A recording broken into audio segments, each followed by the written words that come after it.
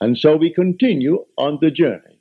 In this world, you and I can create states, but the spiritual states are eternal.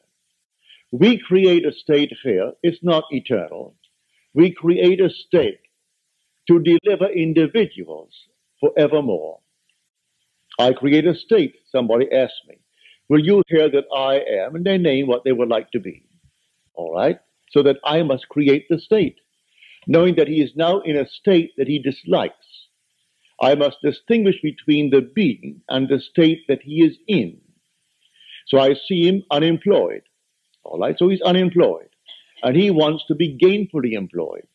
There's nothing wrong in that. So I represent him to myself as one who is gainfully employed, who has more than he's ever had before.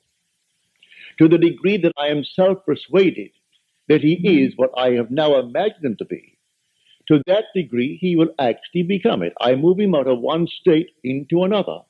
But that state into which he fell remains for anyone to fall into it. And all can fall into it at the same time, for that matter. He's not the only occupant of the state of being unemployed. There could be millions being unemployed. And there could be millions who desire to be out of it.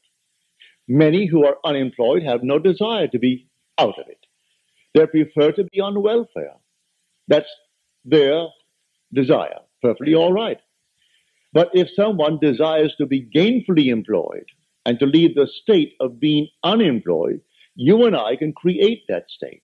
Well, how do I create the state? By using my imagination.